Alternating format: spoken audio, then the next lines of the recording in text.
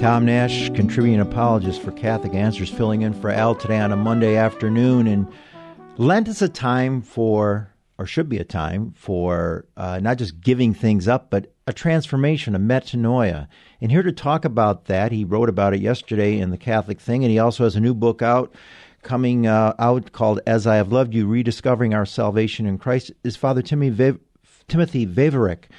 He has his doctorate in theology. He's a priest of the Diocese of Austin since 1985, currently pastor of Assumption Parish in the city of West Texas.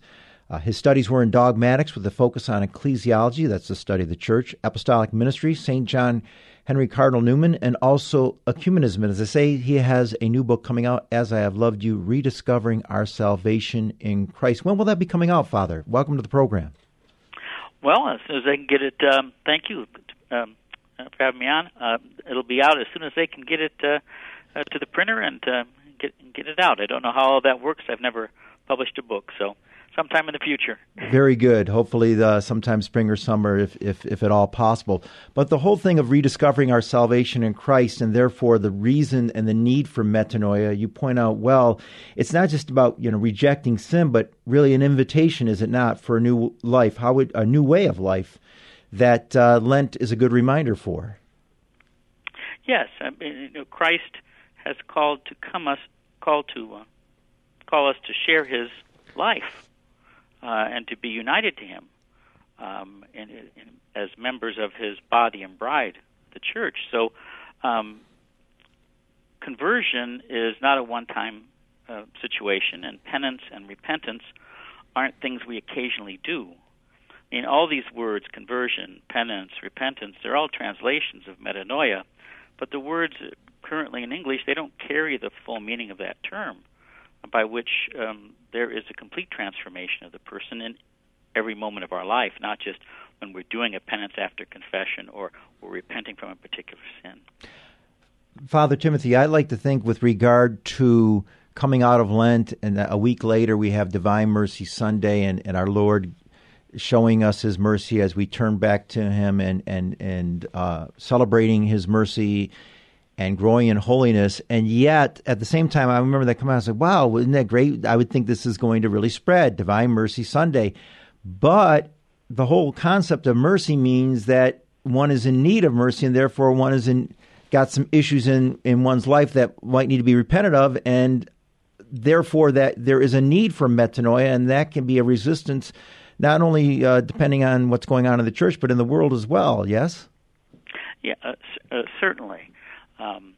Again, Jesus isn't calling us to metanoia simply to forgive us our sins. That is not His primary purpose in coming. Yes, thanks be to God, He does forgive us our sins. But His purpose is to change us so that we can share His divine life at every moment of our life, here on earth and then perfectly in heaven. So yes, if we don't acknowledge our sins, we're not converting. But it's not enough to acknowledge our sins to live the Christian life. Too often, what's happened to us is that we've reduced Christianity to we're being saved from hell and we get to go to heaven someday when we die, without the recognition of what the life of heaven and the life of earth is about, which isn't about avoiding sin, but sharing in God's life, sharing in God's life in Jesus, being united to Jesus as member of His bride, so therefore sharing in His life and His saving work right now here on earth. And that's unbelievable for many people, and for some Christians it's considered blasphemous that we would be cooperators with God and not just His handiwork. But that is the real call that is on us. That's kind of putting the focus on the positive, isn't it? It's not just about turning away from sin, but saying, hey, trust in God. Jesus, I trust in you, as we learn from St. Faustina, as a reminder that Christ has what's best for us. And when Jesus says in John 10, verse 10, I have come that they might have life and have it abundantly, that it's not simply about, hey, avoiding hell, but guess what? I've got something special for you. And I guess the lives of the saints are the best poster childs that it's really worth following the Lord, huh? Well, yes, but I don't really see in terms of putting a positive as opposed to the negative. if I talk to someone about their married life, they're not going to conceive their married life as one long effort to avoid committing adultery. No. They're not going to see their marriage like, oh, I get to share life with my wife as the positive side. That is what it's all about. Precisely. Right? So living the life of Christ there is nothing else to Christianity. Of course that entails avoiding sin, and if we sin, asking pardon. But it entails loving God and neighbor as Jesus loves, which is not just in a perfect human way, but in a perfect human way that is transformed to be a participation in God's own love. So by just even saying positive and negative sides, we're really still looking over our shoulder at the past rather than pressing on to the life that we now have and the hope that is ours in Jesus. Good point, Father. And I guess sometimes I think when people have an impediment with regard to either growing in holiness or turning to Christ is they think about what they've got to give up instead of seeing what they're going to gain. And so that's why I'm saying the focus that if they could just see, for example, the lives of the saints. Of course, we have our Lord and his life and his death and resurrection, but the saints really show that it is that Christ delivers, if you will, on his promise, that there is a joy and a peace that the world can't give, as our Lord says in John 14:27. How would you say to somebody who's thinking about, well, gee, I don't know about becoming Catholic or growing in holiness? What would you say to them that, yeah, this is the life worth living? Jesus is trusting, and there's a joy that you cannot achieve any other way, that a joy, a peace, a happiness, a fulfillment that can't come apart from Christ?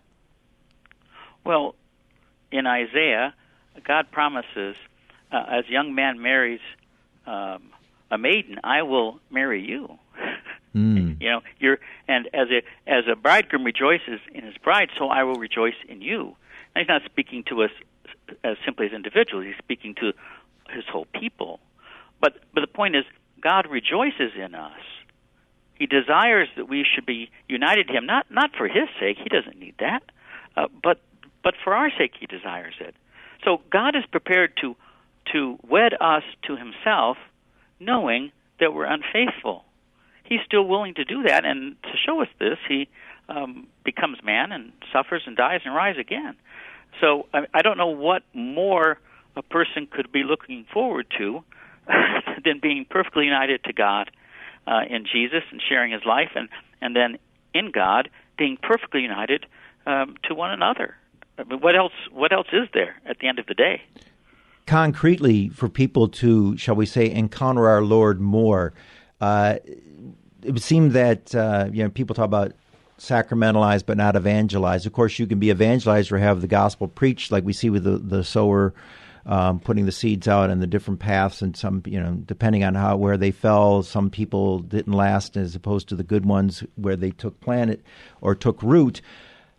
It seems like people have to spend more time and to turn to God, whether it's family prayer on a regular basis, whether it's going to having daily rosary, that they need to turn toward God so they can experience this. How would you concretely say or encourage people with different tips to spend some more time, whether it's Eucharistic adoration, so that they can get acquainted and have that relationship with the Lord on a deeper level? Well, read the first part of Matthew chapter 6. Jesus tells us how to live life as his disciples. Indeed, this is a very good description of metanoia, and that is by prayer, by self-sacrifice, and works of mercy. But we have to see these things as God's working in us, because if it's just a bunch of chores that we have to come up with and do, we'll never get there. We need to recognize that God is dwelling in us through our baptism, and he is turning us toward himself through prayer, turning us away from our selfishness through our self-denial or self-sacrifice, and turning us toward others in works of mercy. To become a saint, we just have to live our life, but we have to live our life with Jesus and in Jesus. And so certainly there has to be time when we're with him, we're reading about him in Scripture, we open our heart and mind to him to get to know him. But we don't have to do all kinds of extraordinary things. We just have to do everything with Jesus and in Jesus. That's ultimately what metanoia is. It's Jesus living in us and changing us and allowing us to be part of that process by all that we're doing throughout our day, dealing with the people, the circumstances, the duties of the day. This is how we become saints. And allowing God to, shall we say, plant those seeds within us so that we can have that joy and have that mindset that the world's problems aren't too big because the world is passing, and not to say that we don't have time in the world and we can have some trials, but that God has overcome the world, and therefore we have, there is a peace, as I say, that the world cannot give, and that enables us to not simply grow in holiness ourselves, but be a witness to other people.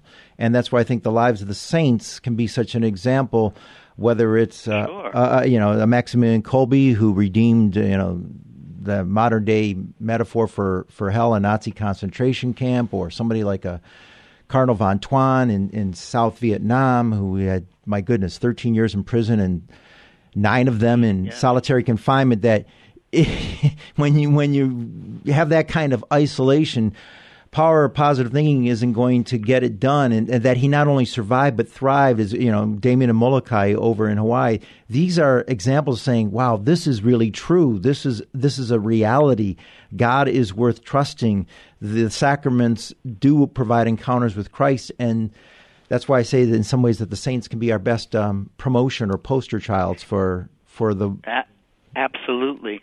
But even more than being witnesses, yes, we're not just witnesses, we're a particular kind of witness. We're the means of God's grace to other people. Indeed. Because Jesus is in us. Our life of witness is a witness in Christ Jesus, the Word, and it has the power.